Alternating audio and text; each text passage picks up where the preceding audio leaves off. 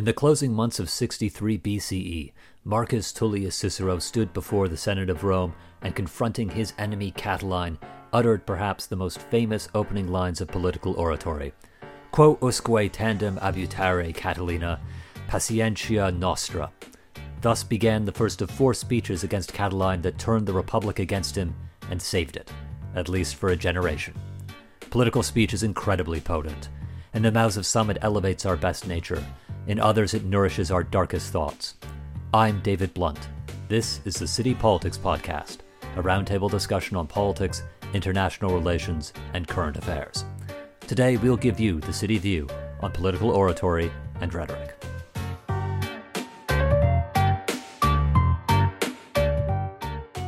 Hello everyone, and welcome to the City Politics Podcast.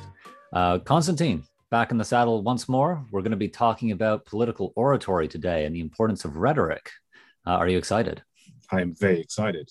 Yeah. And this is a topic that you've got a lot of time for. I mean, this is something that you do research on, and we are really lucky today to be joined by Dennis Glover. Dennis is an academic, newspaper columnist, policy advisor, a speechwriter to Australia's most senior political, business, and community leaders, an often outspoken political commentator. His books include An Economy is Not a Society, The Art of Great Speeches, and Orwell's Australia. And on top of that, he is also the author of 2 novels, Factory 19 and The Last Man in Europe. Dennis, that resume makes me feel exhausted just saying it. It's amazing. Welcome to the show. Well, thanks, guys, for having me on. It's a delight to be here. Great. So we're going to do what we always do. We're going to start off with our segments. And the first one is mine. It's ripped shamelessly from the pages of Reddit. It's Explain It Like I'm 5. So Dennis, what is political oratory, broadly speaking? Well, I think it's a bit more than just having a political conversation. It's sort of I call it a piece of political performance, designed to convince or impress people. And, if we go back to the origins of it, I think the Greeks and the Romans would tell us that there were 3 types. One is forensic oratory, which is to make a case, especially in court, the sort of thing Cicero, was famous for. The second is deliberative, and that's to make a political speech in a parliament or assembly or some such. And the third is display rhetoric, and it's a sort of a formal speech with all the bells and whistles on, to impress people, impress them something about yourself, about your character, what you believe in, to advance yourself. So they're the 3 main things that I think oratory are. Thanks so much. And the second question I've got might be drawn from your sort of political experience. What does a speechwriter do? Beyond the obvious thing that's in the name? Politicians, especially, but also business people that you write for, they're too busy to write their own speeches. One of my clients, who was a Labor Party politician, told me once that he once had to give, I think, 14 separate sort of events in one day. Some of them were just a few minutes here and there, but also 2 or 3 large speeches. People in public life simply don't have the time to write speeches, so they hire people like me to do it for them. So, you're really working with someone to try and show them in their best light and help them win an argument, not by putting words in their mouth so much as listening to them about what they want to say and helping them say it most effectively. Great, thanks. I think that really sets us up. I already have questions coming into my head, sort of like, why do we get so much shocked when we find out that politicians have speechwriters? But that's something that we're going to have to save for our bigger conversation. To pass you over to Constantine to do the crystal ball. Constantine, take it away. All right, thanks so much, David. So I'm going to ask Dennis 10 questions, and they require a yes or no answer. And then after that, we're going to elaborate on that and unfold it all in more detail later on. So, question number 1. The craft of political oratory is like nuclear weaponry. Both need to be strictly controlled so they don't fall in the wrong hands. Yes or no? Yes. Question number 2. The rise of artificial intelligence will cause the decline of political oratory. Yes or no? No. Question number 3. The rise of social media will cause the decline of political oratory. Yes or no? No. Question number 4. In a decade or so, machines will be the best public speakers. No. Great speeches are made by circumstances rather than the person holding the speech. Yes. Question number 6. It is a sign of a healthy society when the craft of political oratory flourishes? Yes. Question number 7. In a perfect world, political speeches would rely exclusively on what Aristotle called logos, that is, the strength of the argument, and ethos, the credibility of the speaker, instead of pathos, the ability of the speaker to rouse an audience.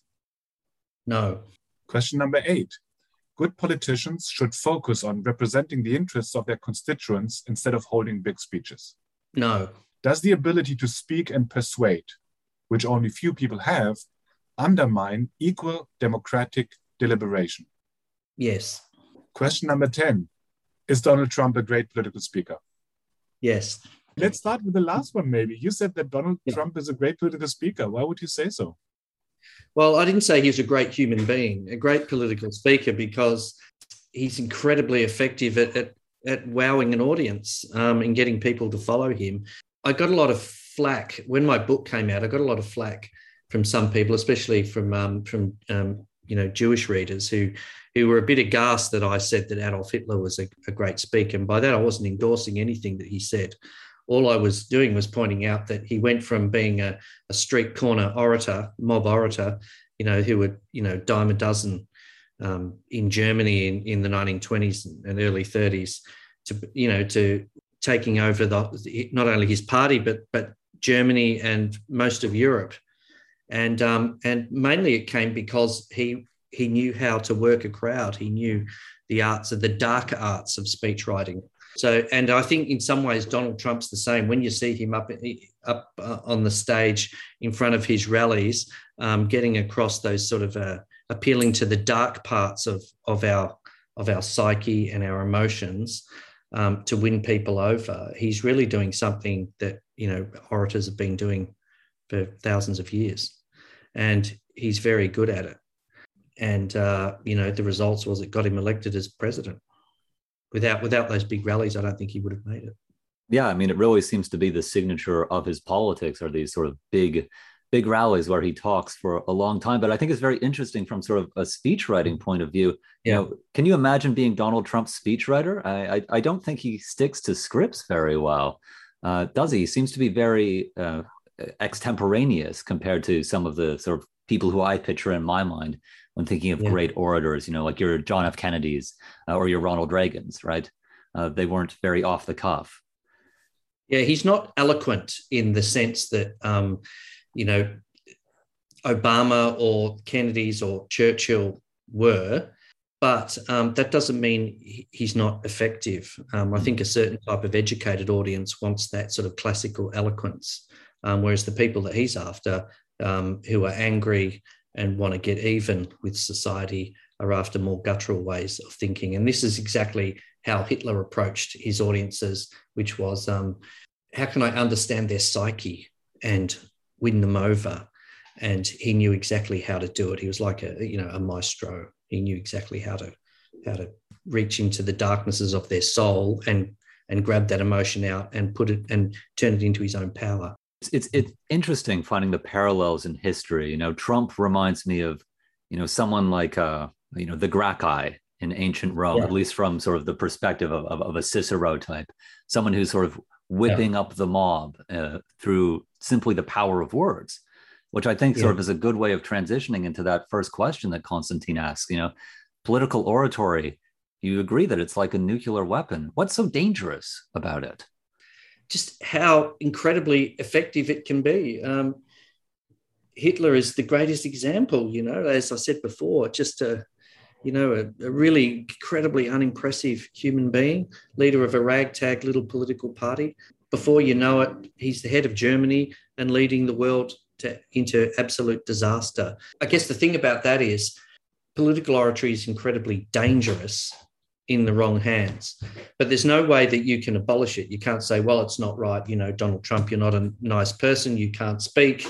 You have to counter him. You have to counter him with effectiveness. And in the 1940s, Hitler was countered by Churchill.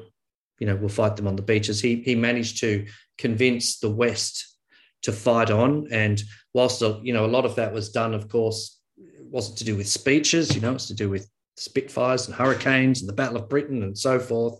It was only by signaling his intentions to fight on, that the world kept going against Hitler. So when you come up against a force like Trump or Hitler, you have to hit them with an equal and opposite force of eloquence. In our times, I mean, this might be a bit of a silly, I don't want to use false equivalence here, but if Churchill Churchill and Hitler is one pair, where sort of a counterforce is necessary against that force of oratory, is the Ukrainian president the same force to Vladimir Putin right now? Yeah, well, Putin isn't very eloquent. I mean, Putin's power doesn't rest on his oratory.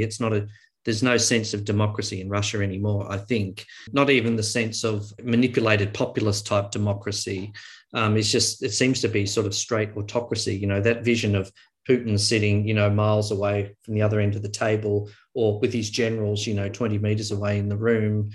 He comes across as sort of an old-fashioned autocrat dictator, whereas Vladimir Zelensky was, very popularly elected and has to, in some senses, has to use oratory as the one thing, that his greatest weapon against the massively numerically superior Russian army, which is to convince not only his people to fight on, but the world to support him. So in some senses, it's the most important weapon that he has in his armory. One of the things that's really sort of struck me about the current crisis in Eastern Europe is how effective Zelensky has been at communications, and not just through traditional forms, right? Standing up in front of, say, the Council of Europe and giving a speech, but, getting on social media and really connecting to people through new technology, which I guess goes to sort of the question about social media causing a decline, which I think a lot of people might have thought that was true a few years ago, what with Trump and social media and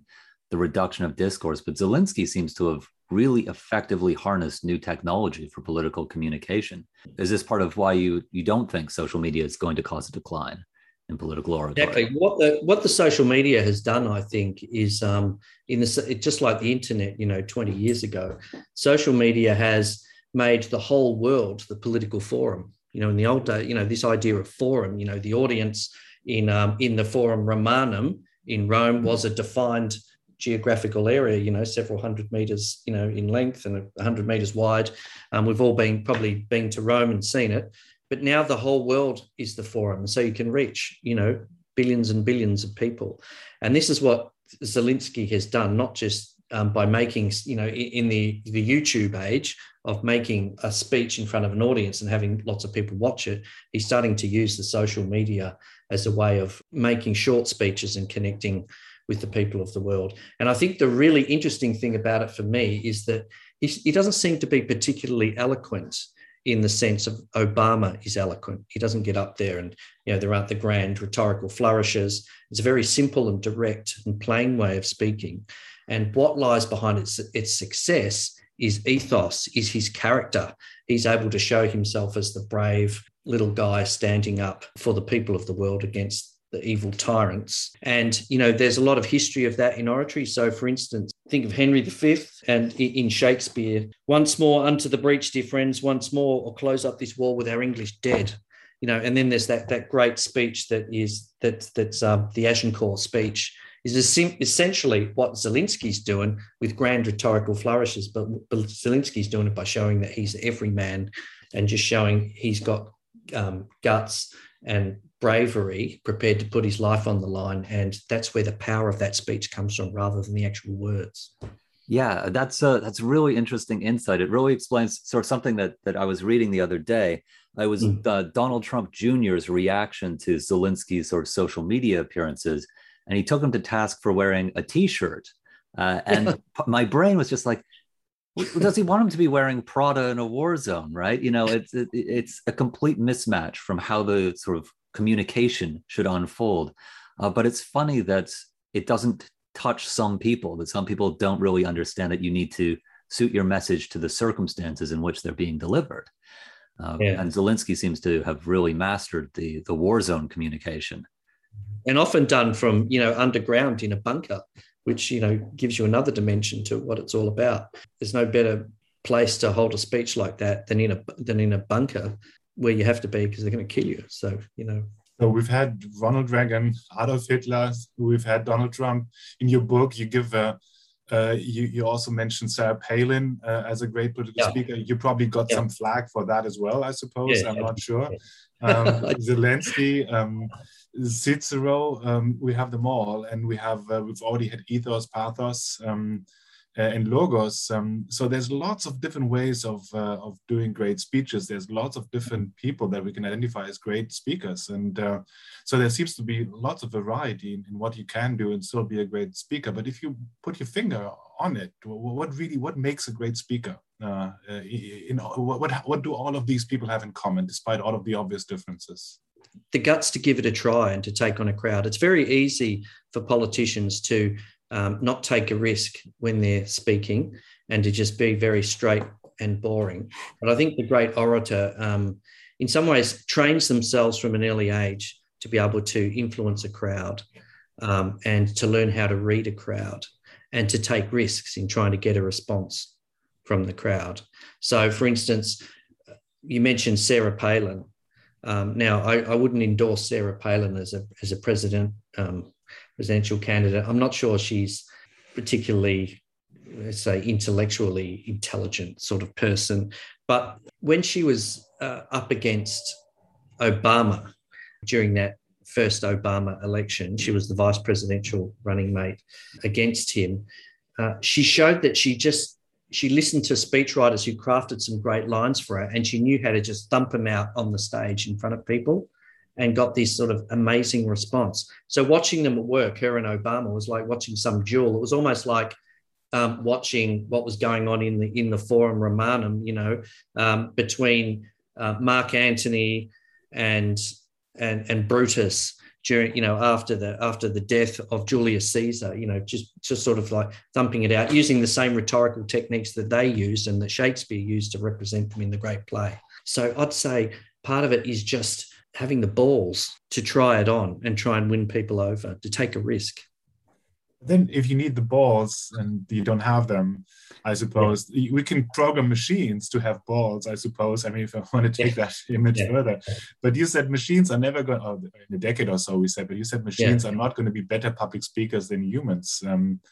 So how is that? I don't think a machine can read the crowd really, or get across character in the way that a real person could ever do. I mean, I suppose it could get a lot better. The AI could get to the stage where they could. I mean, I know now that they can write sports articles, baseball or cricket commentary or something like that for the newspapers, but I really doubt it. I think there's something intrinsically human. There's something about the mind has to be working at full pace to keep trying to read the audience, to respond to the vibe in the room, to the feel and of it. That's the way that a great speech works, constantly on the podium, adjusting to the audience's response, probing, trying to win them over, knowing exactly the right moment to hit, to get that emotional response from them. Incredibly complex thing that I think only a human brain is capable of at the moment. Yeah, I've often thought, will I see in my lifetime sort of a artificial intelligence simulation of JFK address the Democratic National Convention? And to me, I don't think it would ever work for exactly the reason that you've just said. There can't be any give and take between the audience and the artificial construct. Yeah. Or if we reach a point where there is give and take, we're probably in a very different world than the one we live in right now. And that makes me really think about the importance of spontaneity in political oratory. And, the big example that I think of is, the beginning of the first Catiline oration by Cicero. How long are you going to abuse our patience, Catiline? Which, allegedly was off the cuff, right? And he launches into probably the best political speech in Western history. And it makes me think, well, what happens when politicians really sort of, perhaps are too spontaneous and it goes a bit wrong? Joe Biden this week said, apparently spontaneously, that Putin needs to be removed from power. So there does seem to be this, huge risk of speaking off the cuff. Yeah, absolutely. I mean, think about who was the Democratic presidential candidate, Howard Howard Dean, right? Howard Dean. I was who's thinking the same thing. Yeah. The scream of Howard Dean, and that sort of brought him down. So there's a risk, and sometimes it can be absolutely catastrophic. It sort of ended his candidacy. He was probably never going to win anyway, but it prematurely ended his candidacy. Life's full of risks. Sometimes it comes off, sometimes it doesn't for politicians. But if you never have a go, you'll never know. So what about the ups and downs of oratory? I mean, we spoke about sort of the circumstances, making great speeches, and you agreed, and you said, which I thought was interesting for a speechwriter to say, yeah, the circumstances are what make great speeches, right? Rather than, and I'm, probably the person holding the speech also has something to do with it, but it's the circumstances have a big effect on it. What kind of circumstances make for not just sort of the of having a great speech, like a singular event, but for the art of oratory more generally to flourish in a society? What circumstances are those? Look, it's easy to technically in a technical sense, make a great speech at a family wedding, or the opening of a new toilet block at the local municipal library, or something like that. But what gives it its importance is the moment, the importance of the moment in which you make it, and whether or not you can seize that moment and really make that something that will last. So, for instance, you think of those speeches that Winston Churchill made in 1940 when he just becomes Prime Minister. We'll fight them on the beaches, we'll fight them on the landing grounds, etc. Never in the field of human endeavour has so much been owed by so many to so few. Those great speeches, I think what happened there was that Churchill understood the importance of the moment and put supreme effort into crafting a great speech that would last throughout history. And I think that's where a lot of politicians come unstuck. They don't recognise that the moment is there to be seized, and so they make it just a pretty pedestrian speech. They don't seize the moment for their whole career to really make it. And you think again about say Obama. Back in the early 2000s, Obama's just a member of the Illinois state legislature. No one had ever heard of him, but there was an idea around that he could make a good speech, and then he did a nominating speech at the Democratic convention and wowed everyone. And 4 years later, he's able to defeat the Clinton machine to win the presidency. Extraordinary. And he did it at the moment of the American presidency. He was able to put it together and make a great speech. As a speechwriter, in some ways, you're always looking for that important moment to come along where you can really wow an audience and really seize hold of the moment to show how good you are and how good your speaker is. On top of that, in your book, you describe the intricacies of Roman politics, sort of at the cusp of the Roman Republic and the decline of democracy in Rome, and you connect that to the art of speeches, not just the art of speeches, but more sort of the having a fertile ground for oratory. So in addition to having like singular events.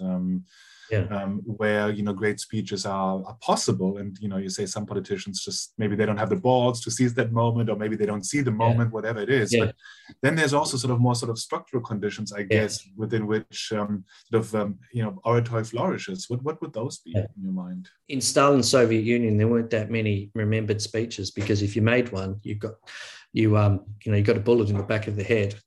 You have to have the conditions of free speech in order to be able to make a great speech. So naturally, the great speeches are going to be made in times of political freedom or during a revolutionary moment, someone like Lenin jumping on the back of an armoured car and making a speech at the Finland station or something like that. So the conditions are absolutely vital for making a great speech. But I think one of the underestimated things also about great speeches is fads. They go in and out of fashion. I think speeches probably went into decline after the Second World War, after the death of Roosevelt. And then Kennedy revives them. You had Ted Sorensen, he's a great speechwriter, who's studied history and rhetoric, and turns him and then finds a great voice in Kennedy, and speechwriting becomes sexy again, and And it happens again in Britain with Tony Blair. Tony Blair, I'd seen Tony Blair speak, and I think he was a really great orator. He made speaking sexy again. I think Obama obviously did it. For a while thereafter, Obama became president, as a speechwriter. It was a boom time for the speechwriters because everyone wanted to make a great rhetorical speech. Whereas I think now with Zelensky, it's going to be different. I think the speeches are going to be more direct and down to earth. The style will change. So there's that too. So there's the ground has to be laid. You have to have the ability to make the speech, but people have to want to hear them. Speaking of down to earth, I'm going to sort of divert the conversation a little bit, because as well as being a scholar of political speeches, you're also a scholar of George Orwell, who I teach to my first year students. One of the things that I give them to read always is Politics and the English Language, which is, the guide to write. And he is really sort of a man who advocated plain speaking, right? Never use a 3-syllable word when you've got a 2-syllable word that will do. So I was wondering sort of how these scholarly interests intersect. What does Orwell have to tell us about political oratory? Well, Orwell's interested in oratory isn't just about the correct use of the English language. It's also about the truth. Orwell makes us aware of politicians trying to evade telling us the truth in sneaky ways by using, bad language, political language, jargon, ideology, to get around the truth. And so in 1984, there's a famous scene where the party orator is up on the stage making a sort of a screeching, howling speech against, I think, East Asia. And then halfway through, he's handed a note, and all of a sudden they're at war with Eurasia.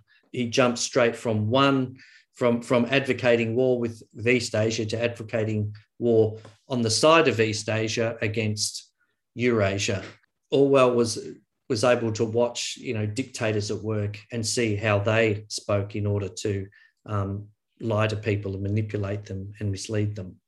And so he wanted us to be able to look at what people say and cut through to see that, to make sure that they were telling the truth, to figure out how they were lying to us. So this goes back to the nuclear weaponry question at the beginning.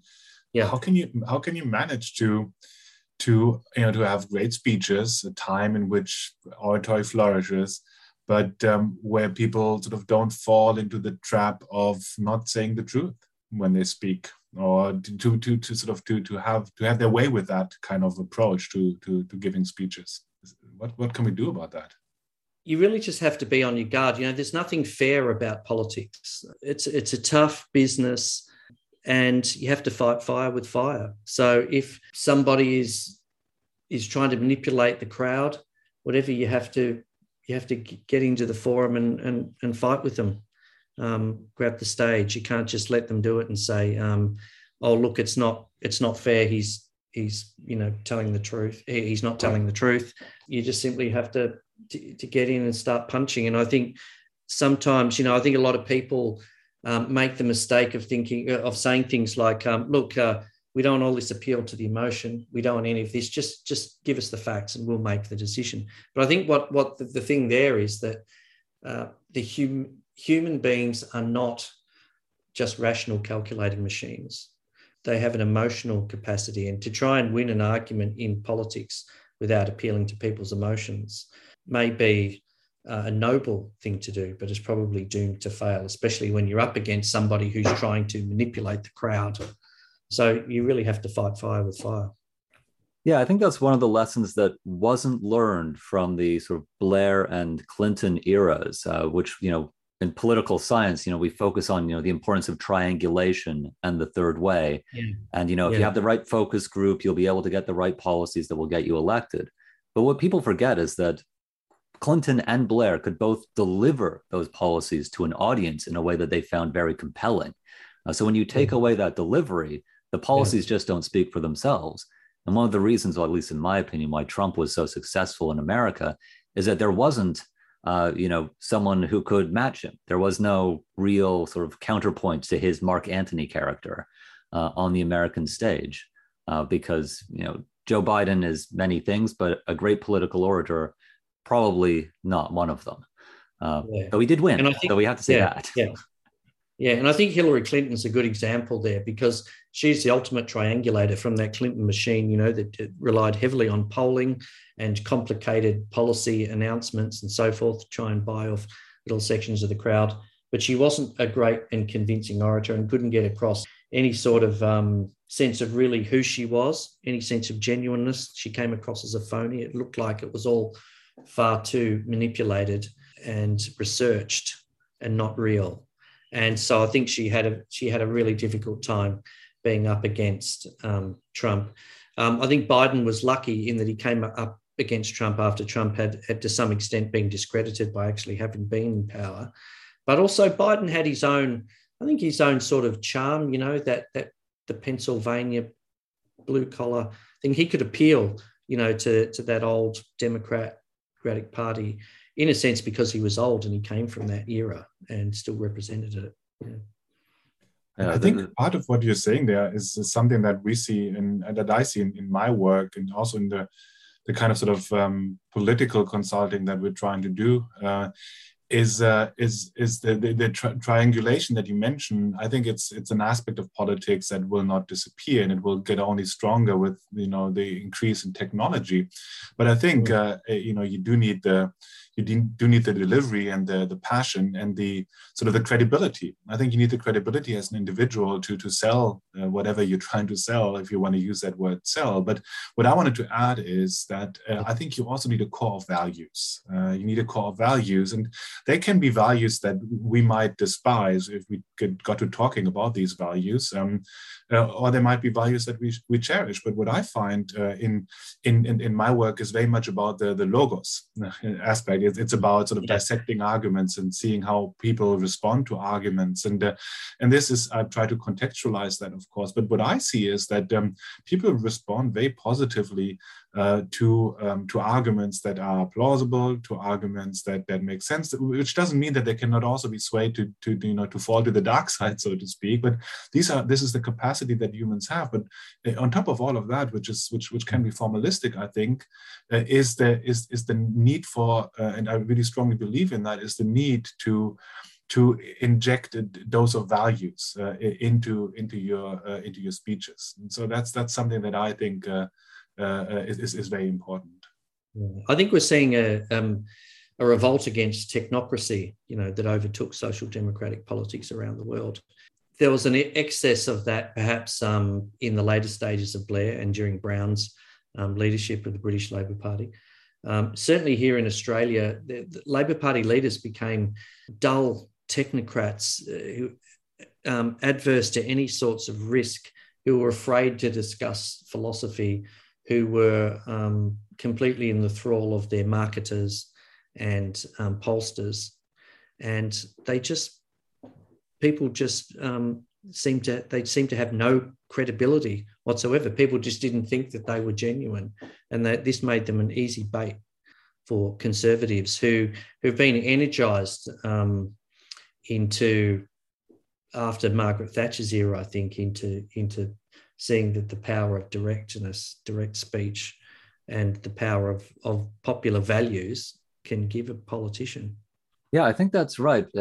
But perhaps we shouldn't be too hard on our sort of centrist triangulators, because I was just thinking of, someone who came across as extremely authentic in politics, but was remarkably unsuccessful in the end. That was Jeremy Corbyn in this country. You'd be hard pressed to think of someone who was more authentic to their values, whether you agree with them or not.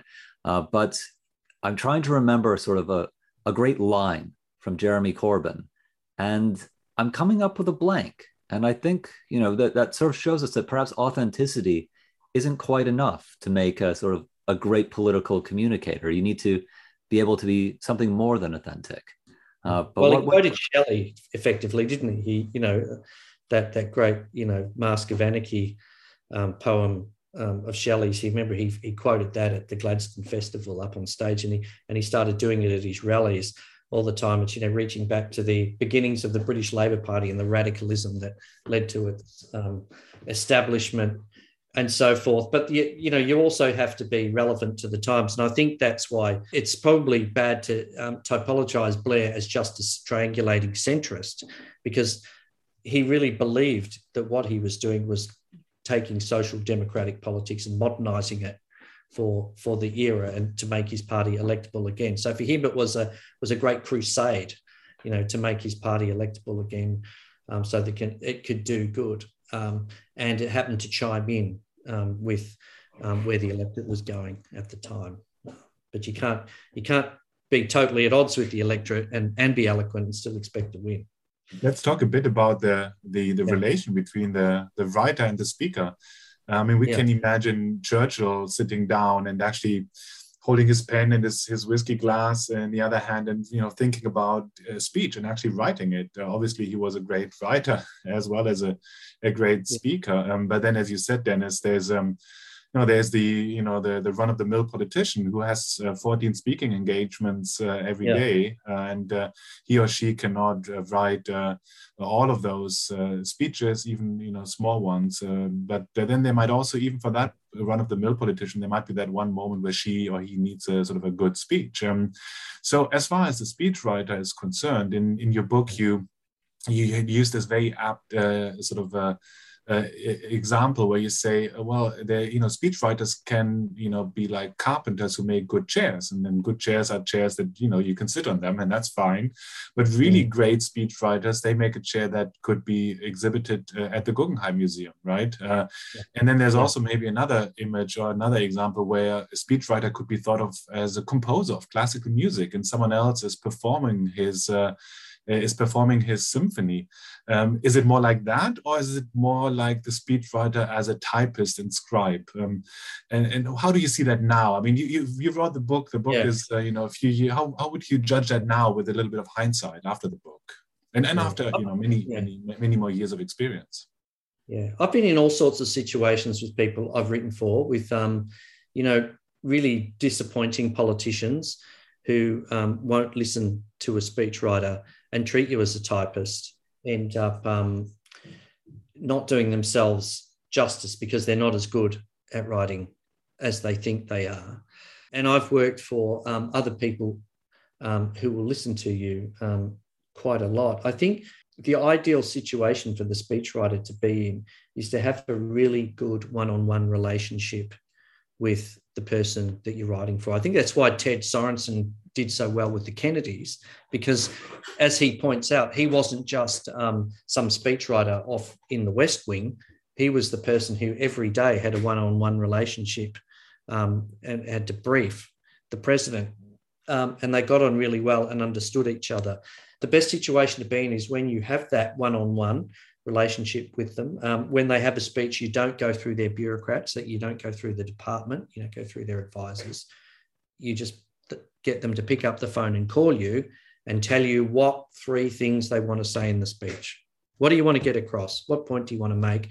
And after a while, when you develop confidence that you have their best interests at heart, you can get them to go out on a limb and take a risk and say something funny to engage the audience, and take a risk in trying to grab the audience's emotions and go with it. Okay, sometimes it doesn't work, but you've got to know them really well, because you've got to know what they think. You can't tell them what to think, but you have to tell them how to express it.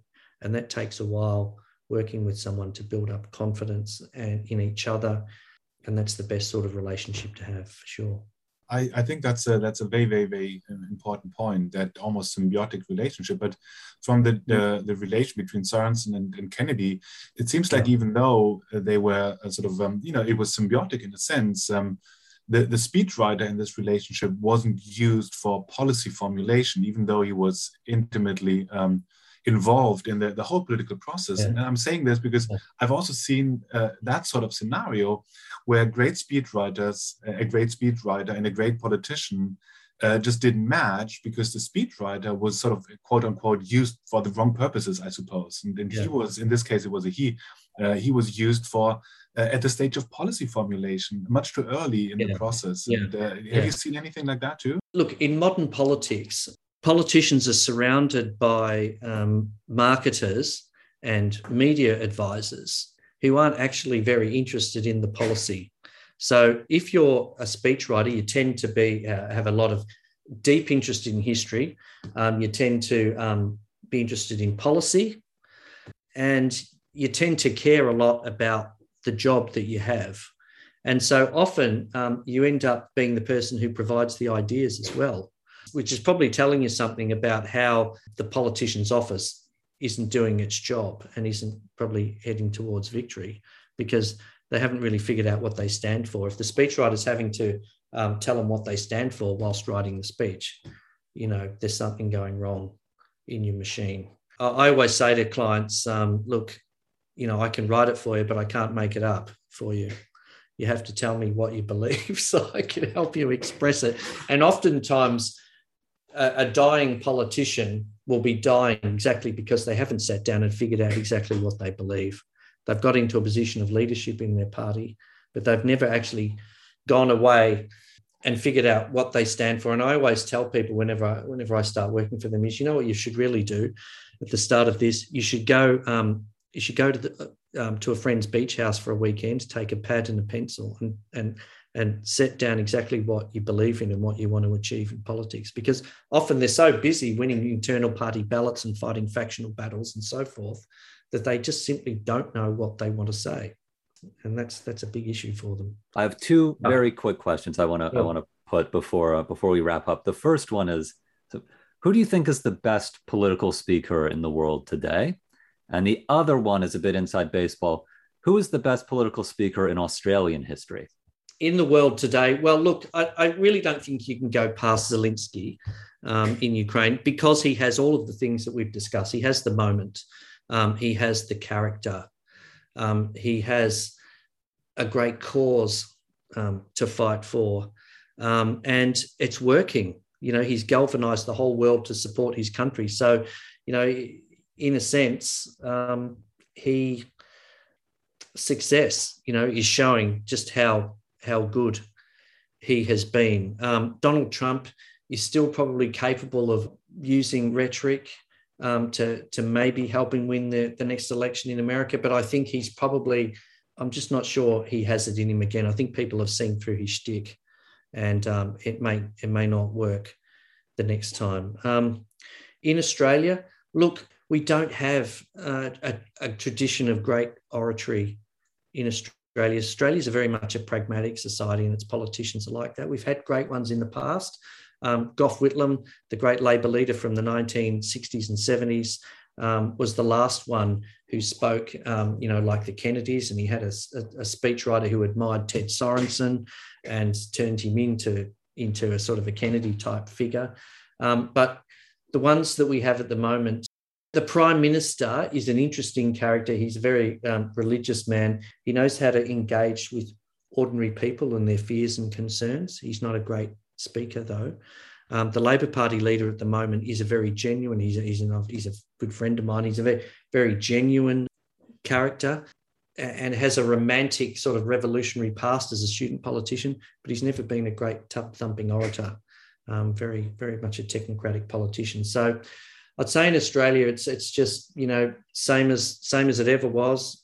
There are no really great orators there sort of stirring people up, in the main parties at least.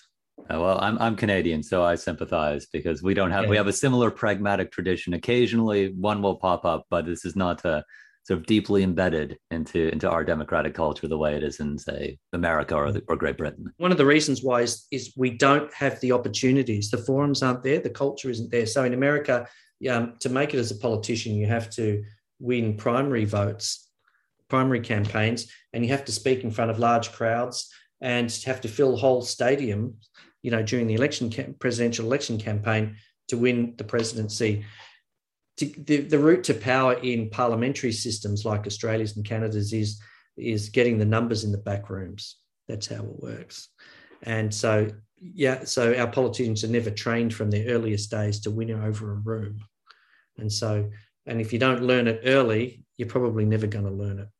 And then there's also historical experience, right? I mean, you mentioned Hitler. Obviously, he was the reason for why in post-World War II Germany, rousing speeches were nothing that you wanted to see from politicians, at least not beyond beyond a certain sort of a scope and extent. So there's that historical experience, but the things might change as well.